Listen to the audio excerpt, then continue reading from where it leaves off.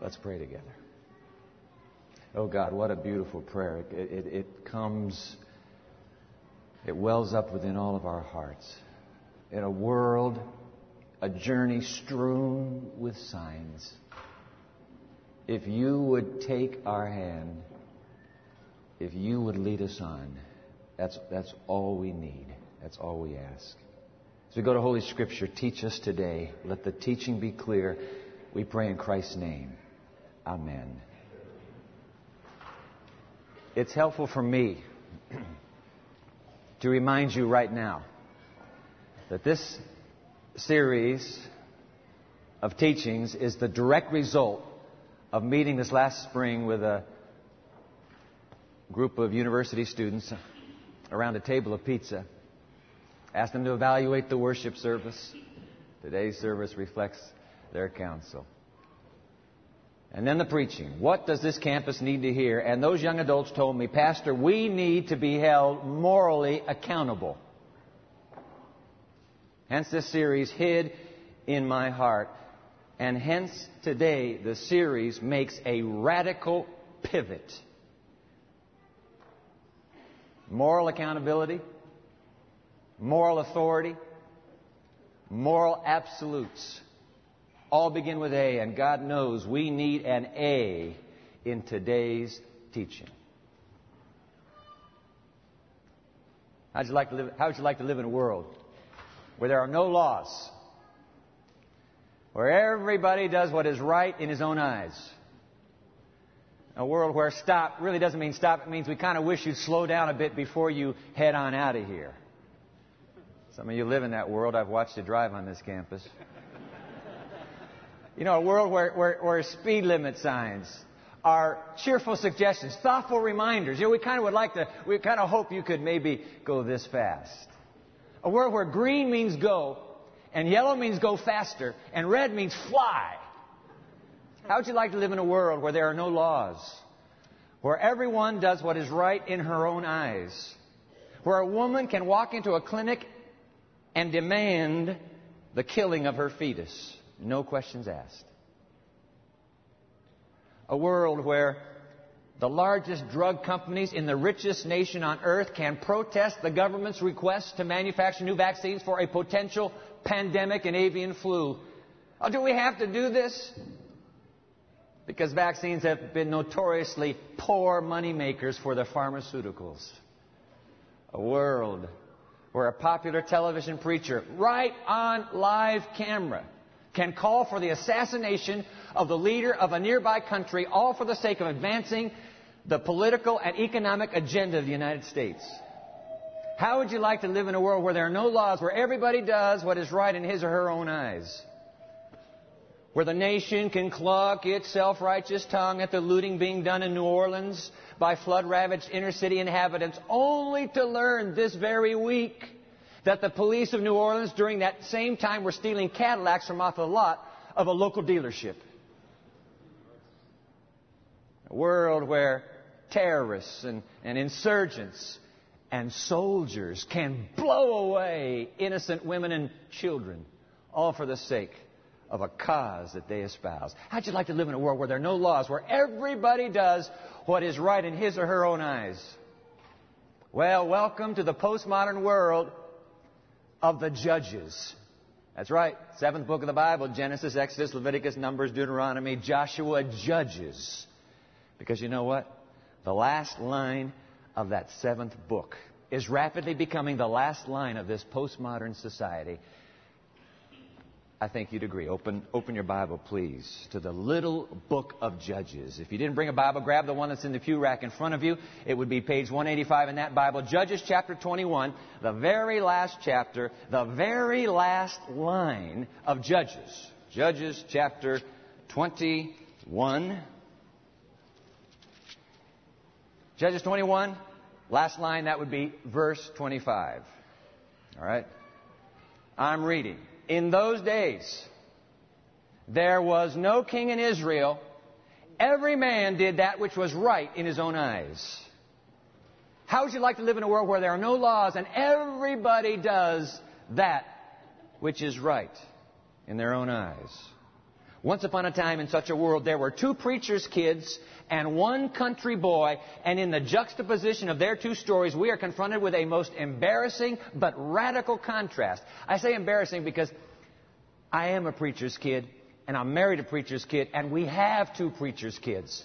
And I understand that preacher's kids are notoriously good or notoriously bad. And when you put the notoriously bad upside a remarkably good country boy, it's not only embarrassing, it's tragic. Let me share their story with you. Once upon a time, there were 2 preacher's kids. Their dad was the senior pastor of the fledgling faith community. Bad boys. Bad boys. You know why? Permissive dad, that's why. A dad who didn't have the chutzpah to demand that his boys behave in a godly sort of way. These boys grew up and became pastors. Back where they lived, you inherited the job. They took the job, however, for the sake of financial gain and personal sex. That's how bad the story is. I want you to take a look at the story for yourself. Still in the time of the judges, just turn a few pages forward in your Bible to the book of 1 Samuel. That would be 3 pages more. Just turn to 1 Samuel chapter 2. Sorry to report this to you, but the story really is in Scripture. 1 Samuel chapter 2, let's pick it up in verse 12. 1 Samuel 2, verse 12. Now the sons of Eli, Hophni and Phinehas, those are the boys. Papa's name is Eli. He's the high priest of the fledgling Israel. Now the sons of Eli were sons of Belial. It's an old Hebrew word. It means worthless. The New Testament comes along and says, hey, we'd love to have that word, and they apply it to Satan. That's how bad the word is. The sons of Eli were worthless. Why? For they knew not the Lord. I mean, these guys came up with a swift little plan for Sabbath dinner. They figured out, in the next verses, you can read it there, they figured out that if they would send their servant to all the worshipers who came to church, follow the people home, the servant would step into that house where the boiling cauldron or pot or kettle is with the meat inside, and the servant said, listen, I'm here from the pastor, and he had a 3-pronged fork, and he would plunge that fork in that pot, and whatever came up, pastor gets to have it. I mean, how would you like that? How would you like it if I followed you home after church? You know, and I walked into your house with a 3-pronged fork. And I went to that cottage cheese loaf. But the problem with the cottage cheese loaf is nothing sticks to the fork, does it? So you wouldn't get anything. I wouldn't touch your cottage cheese loaf. I'd go for your baked potatoes. Maybe get 4 of them on one plunge. Isn't that bad? On occasion, before they were even boiling their food, they were cutting the fat off. You know, that was instruction. So they're cutting the fat off, and the servant would show up and say, I want that fat. Preacher wants that fat. And if they said, no, this is a part of our sacrifice or worship, the servant, look at the end of verse 16, the servant would say, I'll tell you what, I'll punch your lights out if you don't give that to me. That's what it says. I'll take it by force. That's how bad those PKs were. Take a look at verse 17, summing it up. Wherefore the sin of the young men was very great before the Lord, for the young men abhorred the offering of the Lord. But now here it comes in radical, I'm telling you, embarrassing contrast. Enter now the country boy. Verse 18, but, I like that, but Samuel ministered before the Lord being a child. We're talking about a boy. Being a child, girded with a linen ephod, that's lower rung Levites, little kind of like a choir robe that they'd wear to say, I'm a part of the religious services. Little tiny linen ephod, verse 19, moreover his mother made him a little coat, God bless our mothers for keeping us warm, and brought it to him from year to year when she came up with her husband to offer the yearly sacrifice. You see, Samuel has been a gift from God to a very desperate housewife who has been pleading and cajoling and begging God, please, I have no children. I have no children. Give me a boy. God, give me a boy. If you give me a boy, I'll give that boy straight back to you. And God heard Mother Hannah's prayer. He said, I'll give you a boy. I need a boy. And as soon as Samuel had been weaned, she took him to the sanctuary in Shiloh, and that little tot, that little lad, moved into the house of Eli. Corrupt, depraved clergy home. Can anything good come out of Nazareth? Give me a break. Oh, yes, something good can come. Someone good can come if that someone has ears for God. Now, the two preachers' kids, they didn't have it. I mean, this story goes from bad to worse. Look at this, verse 22. Now, Eli was very old, verse 22, and he heard all that his sons did unto all Israel. The whole nation has been affected. And how they lay with the women that assembled at the door of the tabernacle of the congregation. Can you imagine that? These boys are sleeping with the female worshipers. You want to go in? You want something special from God? You got to go through me, lady. It's enough to make you puke in the name of God. They're obviously borrowing cult prostitution from the neighboring pagans. Isn't that sad? And Papa just sits there. He just sits there. Oh, he finally says something. Where is this? He finally says something in verse 23. He said unto them, why do you do such things? For I hear of your evil dealings from all the people. I know what you're doing. The word's out. Verse 24. Nay, my sons, for it is no good report that I hear. Ye make the Lord's people to transgress. You're making God's people sin. Spiritual leader, you. Verse 25, look, Papa says, look, if one man sin against another, the judge shall judge him. But if a man sins against the Lord, who's going to stand up for you now if you're sinning against God himself? However, notice this, notwithstanding, the boys hearken not unto the voice of their father, because the Lord is going to slay them. But, here comes again, but the country boy, the child Samuel grew on and was in favor both with the Lord and also with men. How embarrassing and radical the contrast between these preacher boys and that country boy. And by the way, did you catch that? You just read it. Dr. Luke, when he wants to summarize the life of the Lord Jesus as a boy, he goes back to the Old Testament and he takes these very same words that are applied to Samuel and he says, I'll use those words to describe the Lord Jesus. Luke 2:52, and Jesus increased, how's it go? In wisdom and in stature and in favor with God and man. Samuel is a forerunner of Jesus himself. He's going to be just like Jesus. You watch. Oh, my. Finally, one night, God had had enough. Now, here comes the story. Here comes the story that my father... I used to love to hear my dad tell this story, because my dad was big on bedtime stories. And he'd say, okay, boys, time for a story. Dad would always be the voice of God in this story, and I will never forget this story as long as I live. It's a story, you know the story. It's about Samuel. It's been a long day. I mean, the guy has worked hard, and when he crawls into his little sleeping bag tonight, Samuel says, oh, I am so ready to sleep, and boom, he's gone. When all of a sudden, in the middle of the night, and my dad always did this, in the middle of the night, he heard a voice. Samuel. Samuel, shut up, Ben. Wait a minute. Somebody's calling me. Oh, it's got to be Eli. What would Eli need? What time is this? He didn't have a Seiko, but he knew. It's too late. So pitter, patter, Samuel goes across the sanctuary floor to the precincts of the high priest, and then he gets to the curtain and he knocks on the curtain. You can do that, when you're telling a story. He knocks on the curtain. Eli, Eli, here I am. Eli raises that groggy, bearded face and he shakes it. Samuel, what are you doing? You know what time it is? No, I didn't call you. Go back to bed. Yes, sir.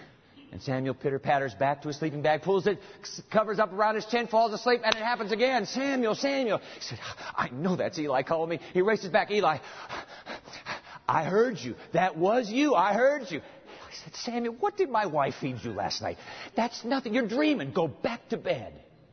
3 times this happens. You remember the story? 3 times it happens. And on the 3rd time, he goes back and knocks on that curtain. Eli, the man is getting Alzheimer's. Eli, please. I know you called me. And something happens to Eli then. Something happens. He says, wait a minute. We are not dealing here. We are not dealing with the effects of tonight's supper. Something's going on with that boy. And Eli props himself up in his bed and he says, boy, look at me. If you hear that voice again, you are to answer these words. Do you hear me? Speak, Lord, for thy servant heareth. Repeat it after me. You got it, Samuel? I got it. Go back. And now Samuel crawls under that sleeping bag, and now he is trembling. Because it's not Eli. Somebody in the dark is calling him. And it could be. No, it can't be. He finally dozes off to sleep. And in that instant, Samuel, Samuel. And he sits up. He is so nervous, and my dad loved this part. He is so nervous that he forgets what Eli has instructed him to say. And he just says, speak, thy servant heareth. He forgot to say, Lord. I love that verse. Whoa, I love this verse. Verse 10 of chapter 3. And the Lord came. And get this, guys. And the Lord came and stood. Stood. He's been looking all over the land. He's had to bypass the ecclesiastical hierarchy. He's had to bypass the spiritual leadership. He can't find anybody but a little boy. And finally he finds a boy. This boy's going to listen to me. And God gets off His almighty throne and He comes down beside that sleeping bag and He just stands there. And He says, Samuel, I'm calling you right now. Let me tell you something. Don't you let nobody disparage your age. Ever, ever, ever. You are not too young for God to use you right now just the way you are. You have an ear for God, He'll use you. Look at that boy on the front row. That boy is not too young. William T., you're not too young. Isn't that something? Almighty God comes and stands. We've got a men's chorus here. One of you boys stands by you in the middle of the night. Calls your name. Wow.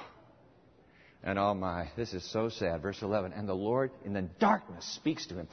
And the Lord said to Samuel, Behold, I will do a thing in Israel at which both the ears of everyone that heareth it shall tingle. Both ears are going to tingle. Verse 12, in that day I will perform against Eli all the things that I have spoken concerning his house. When I begin, I will also make an end. Verse 13, for I have told him that I will judge his house forever for the iniquity which he knoweth. He knew this was going on because his sons made themselves vile, and he restrained them not.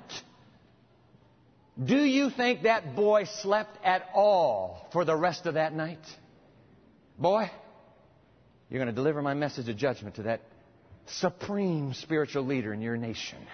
Do you think Samuel slept at all? Next morning, Eli says, Samuel, come here. Samuel's heart drops. Come here, boy. Now, what happened last night? Oh, no, this really was nothing much. It was just, what happened? Did God come to you? Yes, sir. Did God say anything about me to you? Yes, sir. You, look at me. You tell me every single word He spoke. And that obedient little boy brings a word of divine judgment on that spiritual home. Wow. How radical the contrast. What's the moral of the tale? It's actually tucked away a little earlier in the story, in chapter 2. Go back to chapter 2. Here's the moral of the tale. A prophet has been sent to Eli, and a prophet brings the message that Samuel will later confirm. Chapter 2, go back to verse 34. And this shall be a sign unto thee. The prophet's bringing a message from God to Eli. And that shall come upon thy two sons, on Hophni and Phinehas. In one day they shall die, both of them. And guess what, ladies and gentlemen? In one day, just a few days later, when the Philistines attacked Israel, both boys went down. And the ark of God was stolen. And Eli's back at home. And Eli is a very big man. In fact, the Bible says he was overweight. And he's sitting on a chair. And a runner comes back from the battlefield. What's the problem? What's the word? I'm sorry to tell you, your boys have just been killed. Eli doesn't flinch. But then he says, what happened to the ark? The ark has been stolen. And Eli has a stroke. He falls over backwards, breaks his neck, and dies. Now Phinehas, his wife, she hears of her father-in-law's death, her husband's death, her brother-in-law's death, and the stealing of the ark. And she's pregnant. She goes into premature labor. Just before she dies, she gives birth to that baby boy. And do you know what she names him? Ichabod. The glory has departed.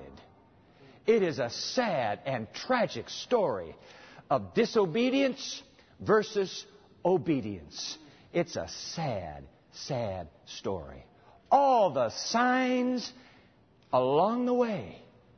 And yet you have this story. But God says, no, verse 34. He said, wait a minute. I know those boys, but I'm going to do this. And he's speaking about Samuel now. And I will raise me up a faithful priest. Never became a priest, became a prophet. That shall do according to that which is in mine heart and in my mind. I'll raise me up a faithful one. The dramatic contrast between disobedience and obedience. That's the moral of the sad, sad tale. And oh boy, what did he say, the one who obeyed? What was that little prayer of his? Speak. How's it go? Speak, Lord, for thy servant heareth. Man, I had to learn that verse when I was a kid. Did you have to memorize that verse as a kid? Let's put it on the screen and say it with me. Speak, Lord, for thy servant heareth. Come on, God, talk to me. I'm listening, God. I'm open. Say something to me. Speak, Lord, for thy servant heareth. You know, that prayer is so powerful. I wish you would find your study guide today, would you? And just jot that down. Jot this prayer down. In your worship bulletin, your living room bulletin that you got today, pull that study guide out. Ushers, thank you for getting a study guide into everybody's hand. Just, if you didn't get a study guide, just hold your hand up. We'll get a study guide to you. Those of you, by the way, watching on television, let me put our website on the screen, and you can go to that site. There it is, www.pmchurch.tv. Go to our series, Hid in My Heart. Hid in My Heart. And today's teaching, Torah, Torah, Torah. Click on there. You'll get the same study guide we have. And I wish you would join us, please, watching on television right now. I wish you would join us right here as we fill in this beautiful, beautiful prayer. Do you see it there? Second diamond. Speak, Lord, for thy servant, write it in, heareth. I'm giving it to you in the old King James. Because you know what? Sometimes when the language is a bit different from what you're used to, it actually sticks in your mind longer. So I'm going to give it to you in the King James. Speak, Lord, for thy servant heareth. 1 Samuel 3:9. I repeat, ladies and gentlemen, how would you like to live in a world where there are no laws, where everyone does what is right in his own eyes, where nobody, because nobody is listening for the voice of God anymore? The Russian novelist Fyodor Dostoevsky described a world just like that in his book, Brothers Karamazov. Would you jot it down? Keep your pen moving. He described the world this way. If there is no God, jot it down. If there is no God, everything is permitted. Permitted. Welcome to the postmodern world of the judges and Hophni and Phinehas and Samuel. That's our world today, where because there's no God, everything is permitted. You can do what's right in your own eyes, which pretty much explains how Hollywood's raw flesh factories can not only grind it out, but they can actually sell their seamy debaucheries these days, all in the name of entertainment. And guess what? We rent the stuff. A little bit of Saturday night flesh adrenaline, a little bit of shoot 'em up adrenaline for entertainment. Can you believe it? Where there is no God, everything is permitted. Postmodernism's utter ambiguity with God and truth has reaped the whirlwind of moral relativity and unbridled permissiveness. In fact, would you keep your pen moving here? In postmodernism, and you know what postmodernism is. It's the way we think in today's age, all right? That's what they call it. In postmodernism, there is no such thing, jot this down, as capital T, truth. Write the word truth in capital T, truth. No, what Francis Schaeffer, keep your pen moving, what Francis Schaeffer called true truth. Truth that is true whether you believe it or not. There's none of that. You know why? Because postmodernism teaches that morality and truth are relative. There are no moral absolutes. That's why a group of young adults being served pizza, that's why they can say, you know what, we are so battered and saturated with this society, we need somebody to call us to moral accountability. Please, call us to accountability. Because there's no moral absolutes. You're not getting it from the media. You're not getting it from the newspaper. It's not here. It's kind of a sophisticated, different strokes for different folks kind of mentality. I mean, you do what's right for you, I do what's right for me. It might not be right for me. What you do, what I do may not be necessary for you, but we'll all do it. We'll have one little happy permissiveness party. I mean, if you want to kill your fetus, go ahead, be my guest. You want to rob the rich like Robin Hood, go ahead, just don't get caught. You want to be a big, filthy, rich American corporation like Take-Two Interactive, and you insist that you need to sell Grand Theft Auto 3?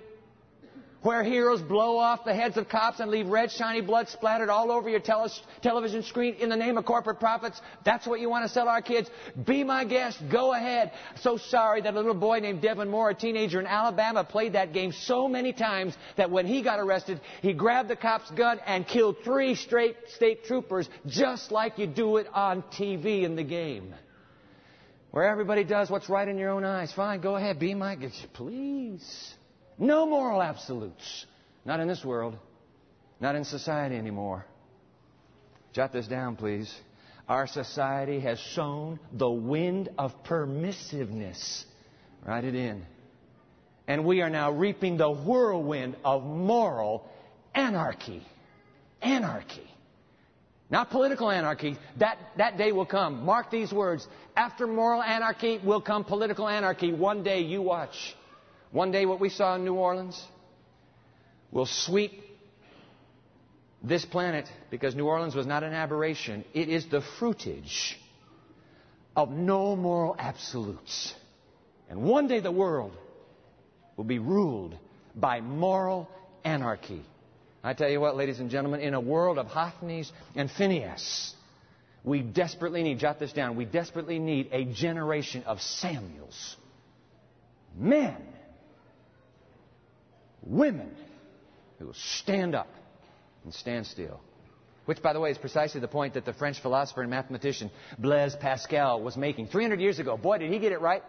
Is he describing our nation today or what? Jot this down, because you need to fill in his quote. When everything is moving at once, nothing appears to be moving, as on board ship. Have you ever traveled on a ship? If you don't look at the horizon, you don't know that the ship is moving. You can't, because you're moving. I mean, we're all moving together, so you can't tell. Pascal goes on, when everyone is moving toward depravity, nobody seems to be moving. But here it comes. If someone stops, write that word in. It just takes one. One to stop. If someone stops, he shows up the others who are rushing on by acting as a fixed point. Look at, guys, if you're in a crowd on a subway platform, Karen and I, just a few days ago, were in Vienna. If you're on a crowded subway platform and everybody's moving this way, you want to attract attention, you just come to a sudden stop and you stand still. Good luck in even standing up, because everything is pushing against you. That was Samuel, who stood up in a moving crowd to depravity. A little boy stood up and said, I can't move.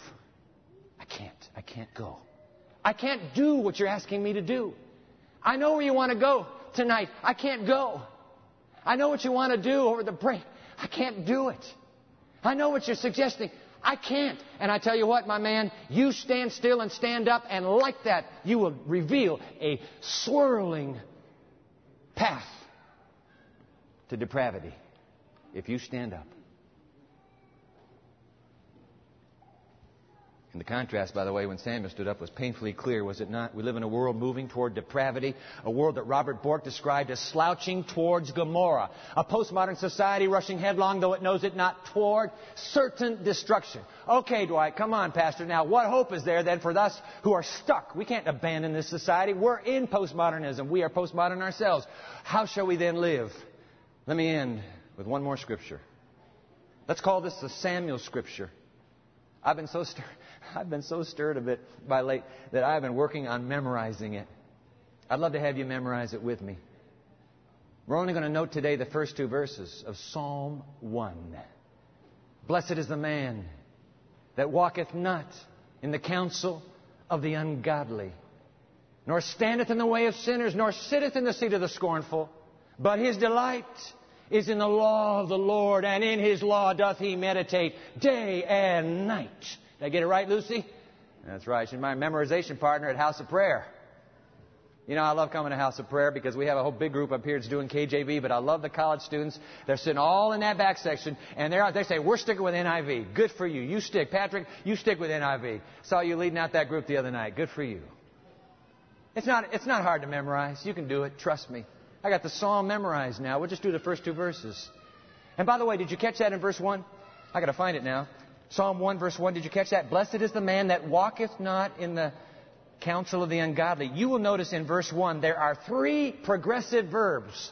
3 progressive verbs for, jot this down please, for temptation and sin. Temptation always works this way, and if you will practice these 3 verbs, you will go from temptation, you will go to sin.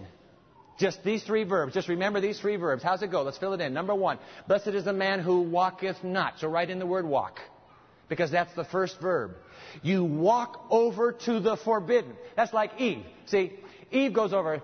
Yeah, let's make this a tree. This wrong way sign, the tree. See, Eve, she knows. She's been told she's not supposed to go by that tree. What's she doing? She's walking by it. I'm not going to stay. I'm not going to stay. I just want to walk by the wrong way sign. It says wrong way all over it, but Eve goes. Her first mistake, she walked. Second verb, nor standeth in the way of sinners. Because you see, that's what Eve did. She not only walked over, she said, wow, I've never been this close to the wrong way tree. Man, this isn't such a wrong way tree. Kind of nice. You know, it's like going to your computer laptop, hooked up to the internet, and you click it, and you got this little span that says Russian girls. So I'm just going to check it out, man. I've never seen Russian girls. So let me just take a little quick look. All right, guys, just a little quick look. Russian girls. So I'm just going to walk by and just kind of walk by and just see what that's like. But what happens with sin, with temptation, is it moves from walking to standing, and before you know it, you are standing in front of that computer screen all alone. You are standing there. You see, that's what David did. He walked on his roof, but then he stopped and he stood as Bathsheba was bathing. It's terrible. These are the 3 progressive verbs for temptation and sin. And you know what? Before you know it, if you walk and then stand, trust me, you will soon be sitting. Sitteth not in the seat of the scornful. You will be sitting before the forbidden. It says stop all over it, but you are sitting there and partaking. Don't. But you do. Those are the 3 progressive verbs of temptation and sin. So how can a young man, look, I got a whole choir of young men behind me. How can young women, how can middle-aged American men and women of the West, how can this congregation, how can we avoid the almost overpowering postmodern temptation of permissiveness? Answers in verse 2. But his delight is in the law of the Lord, and in his law doth he meditate day and night. That's it. Right? Keep your pen moving. The Hebrew word for law is Torah. There it is. Torah. And what does Torah mean? Torah, in its most exclusive sense, let's put it up, please. In its most exclusive sense, it is the Decalogue. Write that in. What's the Decalogue? That would be the 10 Commandments. The wrong way. 10 wrong ways. Because they all are defending the right way. Don't you ever be hard on the 10 Commandments. They're defending the right way, but they have to get your attention by saying wrong way. Just like that sign there. In its broadest sense, Torah is the entire, jot it down, the entire written revelation of God. But his delight, see, but her delight is in the Torah of God. And in the Torah does she meditate day and night. Guys, aren't you embarrassed? Aren't you embarrassed? That's almost embarrassing, isn't it? Because it says his delight is in the law. What's up with that? Can you imagine somebody actually delighting in the law? Please. I happen to belong to a community of faith, and some of you are watching right now, and I don't know what your community of faith is. I happen to belong to a community of faith that is very gun-shy about being gung-ho with the law. It's not politically correct in my community of faith. You know why? Because they might say legalism. Somebody might charge me with Phariseeism. Somebody might say it's salvation by works. And so in order to prove my very authoritative evangelical Christian credentials, what do? I downplay and I backpedal the law. That's what I do. And that's what my community does. Trust me, I know my community of faith. We backpedal it for fear of being labeled. And we make a terrible, terrible mistake. The atheist philosopher, existentialist philosopher, Jean-Paul Sartre. He is absolutely right. Jot this down, please. What's his point? His point is no finite point has any meaning without, write this in, without an infinite reference point. That's heavy. You'll have to unpack that later. But what's he saying? I want to turn to Art Lindsley in his book True Truth. And I have the quotation so that you can read along there. Only if there is an infinite, eternal, fixed point by which we can judge life can we talk about the meaning of life. Without this reference point, We can only judge things from our own individual group or cultural perspective. Isn't that right? I mean, it's what my tribe thinks. I'm doing the way my tribe. Now, your tribe is different. You do it your way. That's postmodernism. There's no infinite reference point. Keep reading. If no finite point is meaningful without an infinite reference point, and if we accept that there is no infinite reference point, then life is truly meaningless. You see that? To discard the law of God either for political correctness or personal convenience is truly asinine. The Torah, the law of God, is the one infinite reference point that we have to give meaning to life. Society has thrown it out, and if we join society, it's over for us. It is finis. You say, well, listen, Dwight, you know what we need to do? We need to get rid of all those dumb, wrong way signs. Let's just get rid of them all. Let's get rid of all the stop signs. Do you know how foolish that would be? Do you know why the stop signs are here? They're here for two reasons. Number one, they are here to preserve order. And number two, they are here to protect travelers. God wrote 10 stop signs, and He said they're for the same reason. Preserve order and protect anybody traveling through this life. You don't throw the stop sign out. And by the way, as the Holy Spirit would have it, this very week, for weeks now I've been working my way through for my personal worship, I've been working my way through the book of Exodus. This very week, on Wednesday, I come to the Ten Commandments, Exodus 20. And I am reminded again that of all that is in this little document, the Ten Commandments are the only, and in fact I wish you would write this in, they are the only autograph. You can search this whole book through. Only the Ten Commandments are God's autograph. Write that in. What is autograph? Greek, auto, self, grapho, to write. Self-writing. It's the only place in the entire book that God personally wrote the text. The only place that God, we know for sure. So I'm not surprised. By the way, He wrote it with His what? Jot it down. He wrote it with His finger. Write it in. He wrote it with His finger. Signed it. Cecil B. DeMille, you ever seen the Ten Commandments? I don't know if it happened that way. But you know, fire chiseled out of rock. Don't you just love that sequence when God writes the Ten Commandments on film? How did He do that? I don't know if that's the way God did it. I just know the Bible says God wrote one piece of the entire Holy Scripture, one piece with His own finger, and that's the Ten Commandments. Jesus wrote, God on earth wrote, and He wrote the sins of an adulterous woman in the dust of the temple, so that the wind, boom, erased the record. But God says, I'm not going to let anybody erase this one. I'm chiseling it with my finger in stone. 10 stops to preserve order and protect the traveler. It's no wonder. This is a no-brainer. It is no wonder that the enemy of God has leveled his heaviest artillery and most withering barrage against God's Ten Commandments. The thou shalt nots. They're the very signature. It's God's personal signature, and Satan wants to obliterate it from the human race. Get this. Just this week in London, just this week, Esther Knott, Pastor Esther, shared this with me from the London Times. On web. I read it. I couldn't believe it.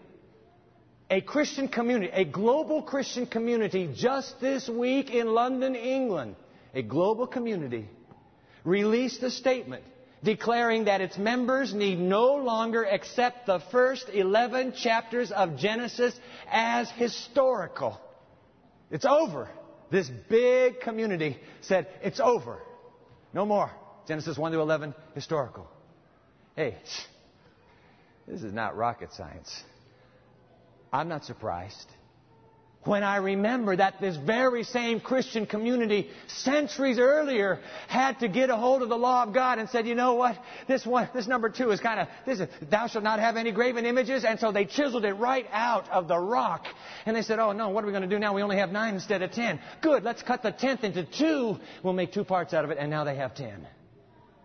I'm not surprised that community would say, it's not historical. Because you see, that's the same community that got a hold of the 4th commandment. And that community said, we don't like this. We changed it. We changed it. The Sabbath is not the 7th day. We change it. I'm not surprised that Christian community of faith would then say the first 11 chapters of Genesis are no longer to be considered historical. Shall we stand by muzzled and muted when the heart of God's law is carved out in front of this postmodern society that doesn't know diddly squat about whether that's true or not? You want moral absolutes, young adults? Oh, Pastor, please call us to moral accountability. You want to be called to moral accountability? Then you have to have moral absolutes. Without moral absolutes, there is no moral accountability. You want moral accountability? I just gave it to you. No, God just gave it to you. It's called the law of God. Blessed is the man who walketh not in the counsel of the ungodly, nor standeth in the way of sinners, nor sitteth in the seat of the scornful. But his delight is in the law of the Lord, and in his law doth he meditate day and night. God, give us Samuels today. Samuels who will stand up and stop this madness, this march to depravity. You know, I have an idea. I'll sit down. I have an idea. Let's be like Mother Hannah, okay? Let's be like Mother Hannah, and let's you and me beg God. Let's beg God for a boy. Let's beg God for a girl. Let's beg God for a generation of Samuels that will stand up and be counted in this postmodern march to depravity. Moral anarchy? God, give us a Samuel. We ought to be like Hannah, not quit praying that prayer. Sister Jones, not quit praying that prayer until God gives us that Samuel. He surely has a Samuel at Andrews University in the freshman class. He surely has a Samuel in the junior class. He surely has a Samuel among the faculty. He surely has a Samuel in this place who will stand up and stand still and say, nope, nope, nope, nope, nope, nope. I can't. I cannot. You can fairly feel the passionate plea of Hannah in this quotation, my last quotation. There it is in the study guide. You have to fill it out. Words written 100 years ago, let no one yield to temptation and become less fervent in his attachment to God's law because of the contempt placed upon it. When the law of God is most derided and brought into the most contempt, then it is time for every true follower of Christ, for those whose hearts have been given to God and who are fixed to obey God, to stand unflinchingly for the faith once delivered to the saints. And here it comes. I love this line. It is time to fight. When champions, write it in, when champions are most needed, that's the time for you to stand up. It is time to fight when champions are most needed. Today, look. Right now, in Iraq, right now, the citizens of that nation are undertaking a national referendum, voting on a constitution that will now offer laws to protect their freedoms and safeguard their liberty. Today, right now. And you know what? The authorities have predicted heavy insurgents' attacks upon the voters to destroy them. So much so, and I didn't know this, so much so that on Thursday, did you hear this? On Thursday, medical personnel were allowed to vote in advance, so that today, right now, the emergency rooms of Iraq could be staffed adequately to experience the bloody carnage that will be brought to them. I watched those medical personnel vote on Thursday.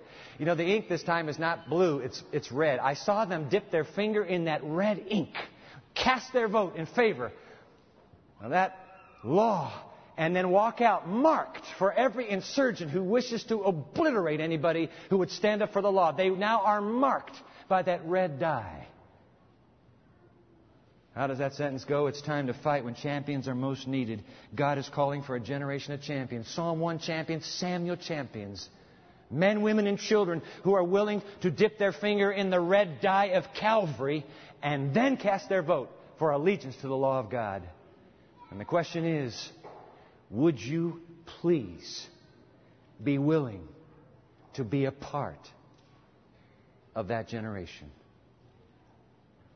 Be willing to dip your finger, cast your vote, risk your life if need be to defend the law of God. To take that law in your hand and to cry out, "Oh, speak, Lord, for thy servant heareth." Would you be willing? Would you? to stand up and stand still for Almighty God. I want to invite you to stand as we pray. Oh God, please, we pray the prayer of Mother Hannah. Please, Holy Father, give us a boy. Give us a girl. Give us a young adult. Give us a senior citizen. Give us a generation that would be willing to stand up and stand still in allegiance to you. You surely have your Samuels right here and right now. Holy Spirit, keep speaking to him. Assure him that the call he is hearing is your call. Keep whispering to her, I pray. The time has come.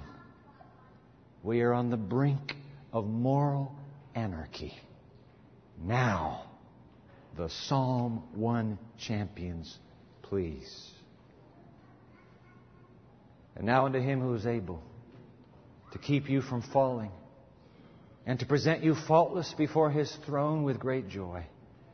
To the only wise God our Savior be glory and majesty, dominion and power, both now and forevermore. Amen.